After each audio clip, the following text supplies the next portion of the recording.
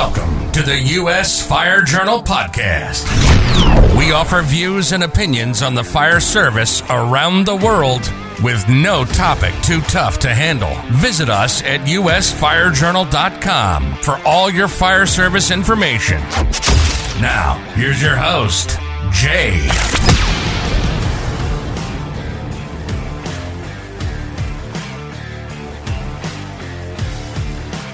Good morning and welcome into the podcast.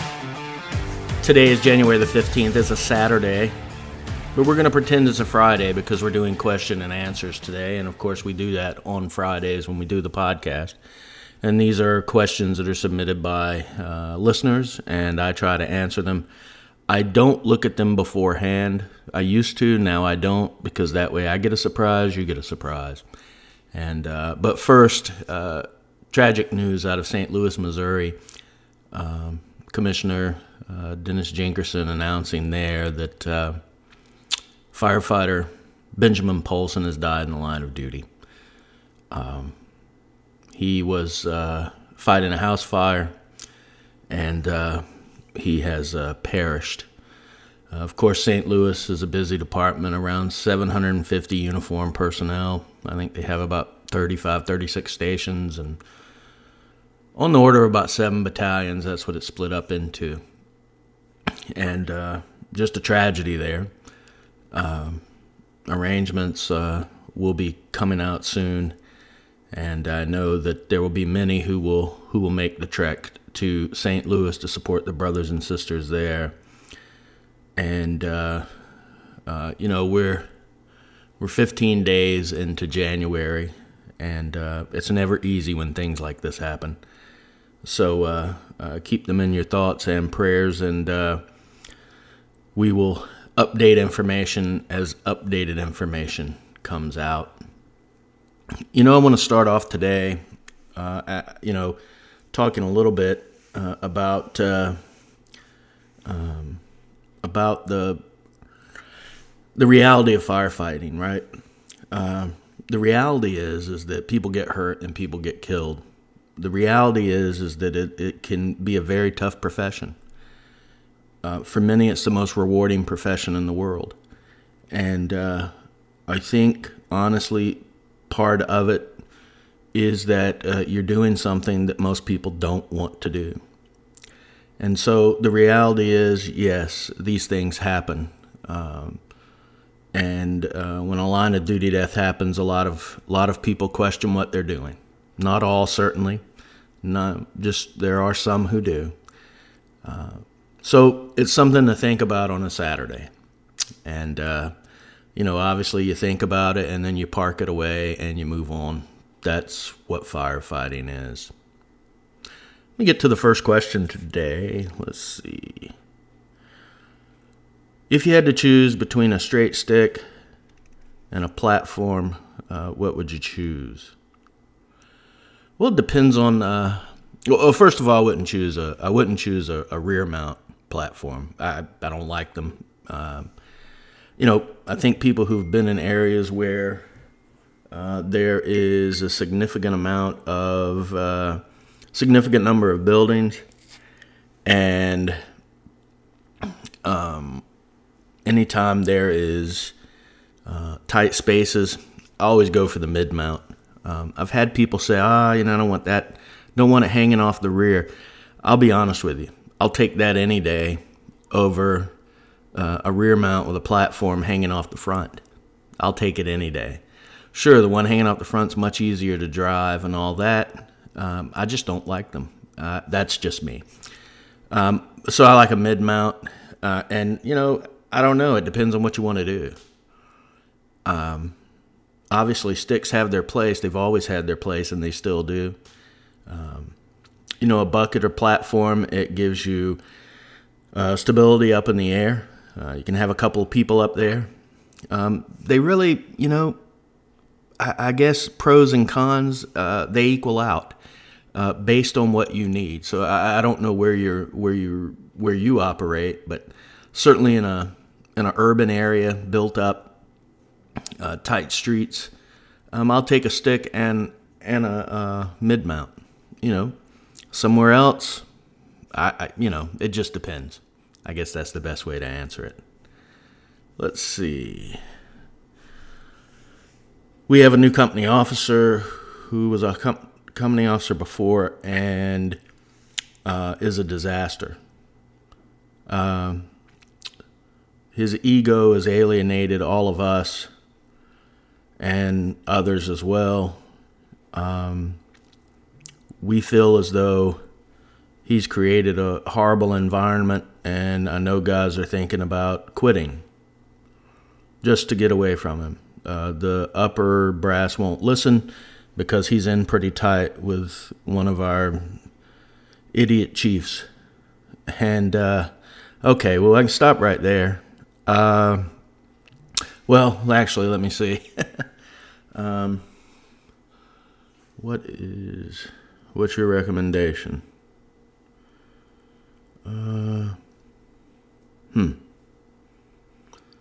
Well, here, look, it depends. Let's look at it from this perspective. This person's a company officer, newly promoted. Okay, that happens every year. If it's not just straight personality between two people, so that happens, right? You get a company officer, you get anybody really, a new firefighter, it doesn't matter what it is, and there's a personality conflict just between two people, between you and someone else, well, maybe that's just what it is. If indeed your crew, and I don't know how many are on your crew or in your station, but let's presume that your department is smart enough to have 4 people on a rig.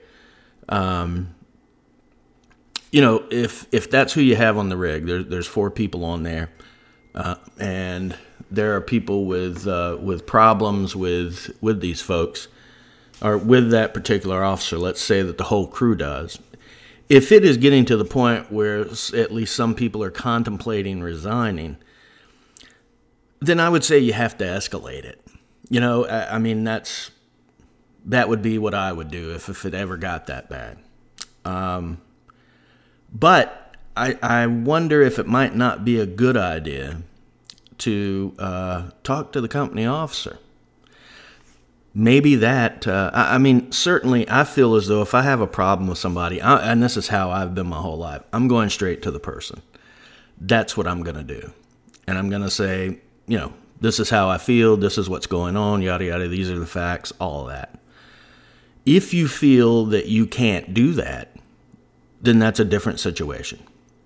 What I would then do is, if it's that bad, I would go to your battalion chief, district chief, whatever, whoever's in charge of your battalion, district, tour, tour commander, whatever the case is. I would go to them and say, yeah, this is what's going on, and we all have issues with it. Because here's the truth, right? And let's circle back around to this.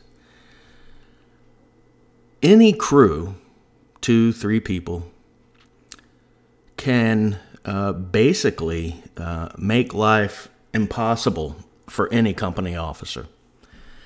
It's the way it is. It is the way that it's the way it's done. It just is. And, firefighters have to learn that about themselves. And sometimes these new company officers, I get it. They feel like theirs doesn't stink. They don't know how to interact with people. And they really shouldn't be in the job. That's the way it is.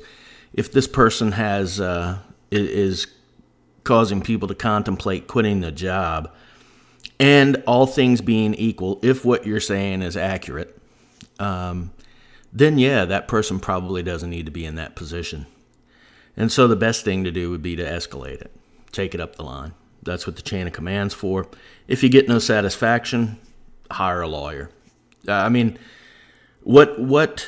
the law is sensitive to right now is workplace environment, making it a difficult place to work, making it an impossible place to work.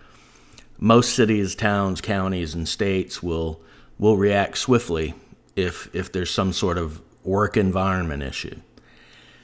That being said, all of that being said, and this just occurred to me too, at some point you have to suck things up. I mean, it's just the way it is. So what do I mean by that? Number one, you have to do your job every day, no matter what.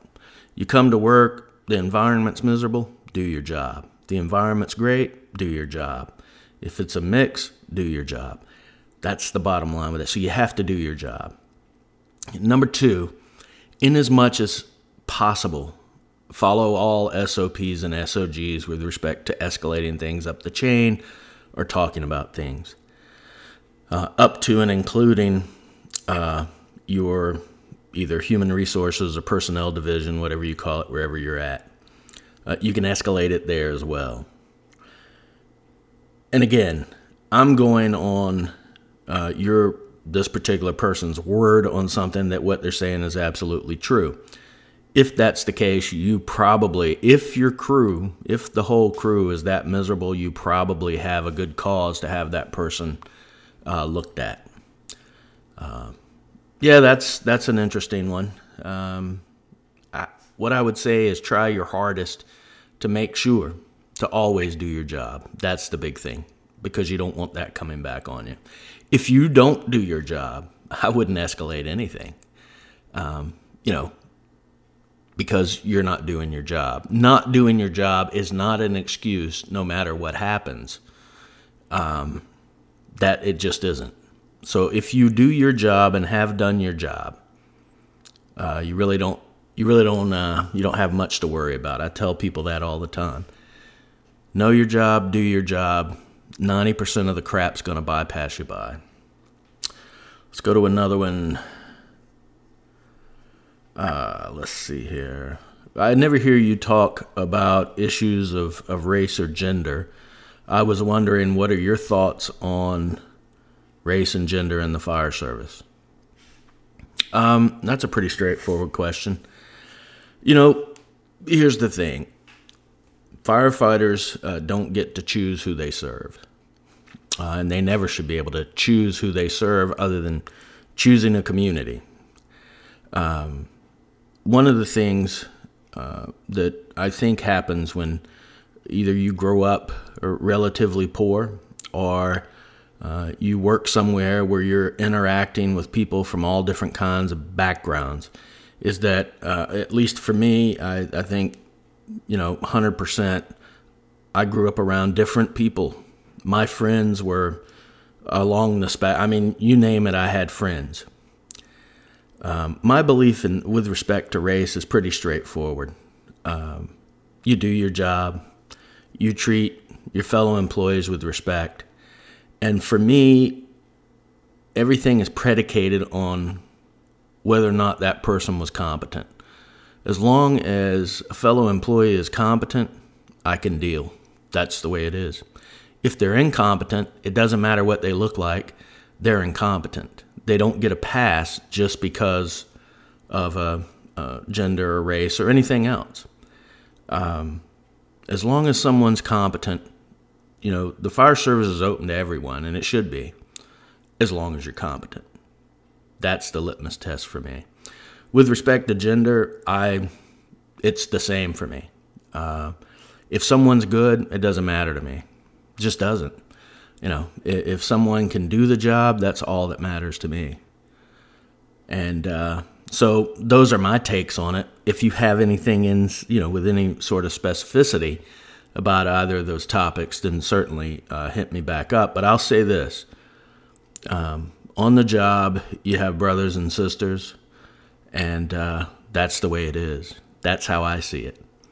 And to me, that's the history of the fire service. Is its greatest tradition is understanding that change is necessary. There have been horrible things done to people over the decades and centuries. And, I think that as long as a person is good at what they do, they're a fellow firefighter. That's how I've always felt. And that's not bragging. I'm just saying that's the way it is. That's how I think. That's how I feel. Let's see. I heard you talking about salaries at a particular department. I'm wondering, at what point does it become cost prohibitive because one department gets a raise, then the next department, then they go back with that one, then the next one? Don't you think that's not a good way to economically handle the taxpayers' money? I think you're full of crap, actually, and this is why. We talk about the economy a lot in this country, as we should. We talk about bringing in businesses and building up communities and having stores and all things that come in, and they're all part of a great community. We have to be economically strong. With respect to the public safety triad, fire, law enforcement, EMS, there's no business that doesn't get protection from all of those. The trucks that bring goods, that bring consumables, that bring, the stuff we buy every day, they're protected as well. If one rolls over, if there's some sort of leak, who's coming? Fire department, EMS, law enforcement. The buildings that are built, the brand new buildings that are built, the buildings that are renovated, the shops, you name it. There's nothing in the economic system that is not protected by fire, law enforcement, and EMS. The bottom line is this. The people who take care of you have to be taken care of. And if salaries are rising, the cost of salaries are rising, and they just do because that's how life works. If they're rising, and if you need to stay competitive, you have to pay competitive wages. I don't believe for a second that the majority of citizens who are informed of what's going on rebel against that type of thinking. I think that there can be carefully crafted statements put out that mislead the public and that cause people to go, oh my gosh, these firefighters are making way too much money. Here's the thing, if you have a family and you're not a firefighter, firefighters are protecting your family. When you get on the interstate, no matter where you are in the country, firefighters are protecting that interstate. Secondary roads, your property. You know who protects you on your property? Yeah, firefighters. When you're up in an airplane, who's protecting you? Well, let's be honest. You have to wait till the plane comes down, but the fire department. Who protects the business that you own or the business that you work at? Who makes sure that your children are protected in school? Your daughters and sons are protected at work. The bottom line is it all comes back to different responsibilities. Someone who works for a retail store, they work for that retail store. They don't work for all retail stores. Someone who works doing landscaping, they're working for themselves. If they own the company, they're working for themselves. They're not working for every landscaper. Firefighting is much different. You're doing it for everybody. The people that don't want you, the people that love you, the people that hate you, the people that don't even know you exist. Firefighters are paid by citizens and municipal departments, county, all that. They're paid by citizens. And in order to protect those citizens, you have to attract people. Recruiting, retention is important, all of those things. And it does take money. It's amazing. The people who go out and work very hard for their money, there's a few of them who don't want to pay anyone who's protecting them. And they'll say, I've heard people say it, I don't want you to come to my house as my house is on fire. You don't get that choice. That's part of living in a community. We can argue about it. We can debate it. We can do whatever. The bottom line is, if you're in a car accident, you don't get to just drive away without getting in trouble. If you're injured, you're going to be taken to a hospital. And that's going to be fire and EMS. Law enforcement's going to be out there, and they're going to be, protecting the road. They're going to be issuing citations. They're going to do the things they do. So ultimately, firefighters are out there 24 hours a day, 7 days a week, 365 days a year. And their job is to protect everyone. So, good economic sense means protecting assets. You own a business that works at is headquartered in a building. That building needs to be protected. You drive a truck needs to be protected. That's the way it is. That's the way it works. And that's firefighters. And that's the truth. Good economic sense tells us that in order to make money, you have to spend money. And this is everyone spending money for protection. And to get the people who need to be there to protect them. Even volunteer organizations, they still require money. And it doesn't matter. The bottom line is there's a requirement. That is good economic sense. Let's see. Our department is changing uniforms. We are trying to change from uniforms that made us look like taxi drivers. Now we want to look more professional. Was wondering if you had some comments on people looking professional in uniforms. Sure. I've got plenty of comments on that. Number one, I don't believe that anyone should look like a bum in uniform. I don't. I don't think you should walk around with holes in your jeans, holes in your pants, and a shirt that says "Choose Life, Wham! 88." I don't believe you should ever wear stuff like that. What I do believe is that your uniform should be comfortable. I believe that 100%. Firefighters, when they get in gear, when you put PPE on, that's what the public knows. I've said this for 35 years. The public looks at firefighters, and when they see them, they expect them to have a helmet on and a coat and all the accoutrements. That's the way it works. If people are coming to a station or firefighters are going out and giving a talk, some sort of fire prevention or something like that, or an inspection, whatever the case may be, you should look professional as long as the professional is comfortable.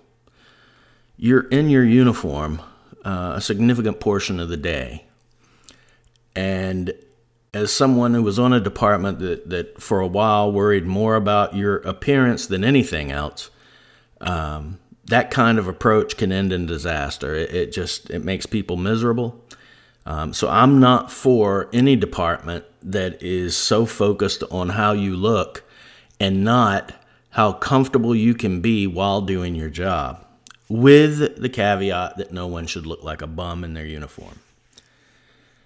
So, uniforms, are they important? Yes, I believe they are. There's a reason it's called a uniform. Uniformity is important when it comes to a team. At the same time, I also believe, and I believe this deeply, that, again, firefighters should be relatively comfortable in them.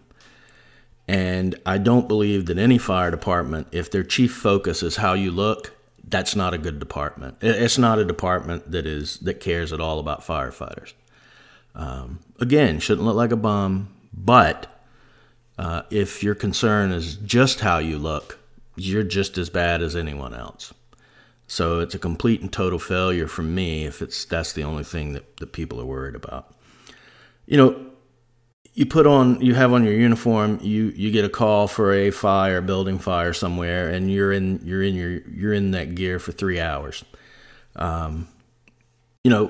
There's something to be said for, there's not a lot of comfort in PPE. I mean, there's just not. It's not comfortable.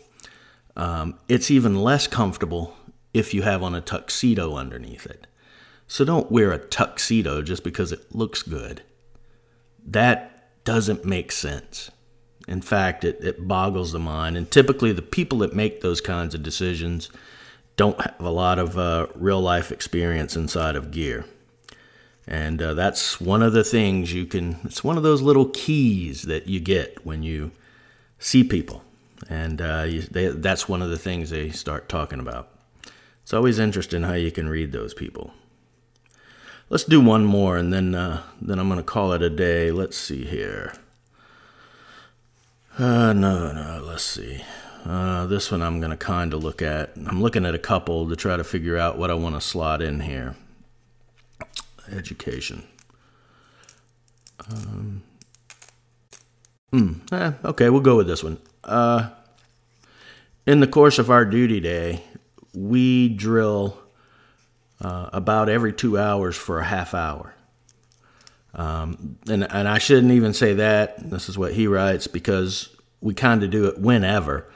But because we do it that way, we find that firefighters enjoy training more because we hit it hard for a short period of time as opposed to the 2 hour mandated drill period each day that we have where we have to be hands-on. Well, first of all, kudos to you, kudos to your department for training. You know, there are requirements. Most people pencil whip the requirements. They'll say, yeah, well, we did this today, and we did that, and then we did that over there, and we did this over here. And again, that's the way that goes. Not a lot you can do about it, although people get into trouble if that's the way it's done. I like the idea of 2 hours per day, hands-on. I like that. With a tool in your hand, rope, pumping, something. 2 hours a day seems a good deal to me.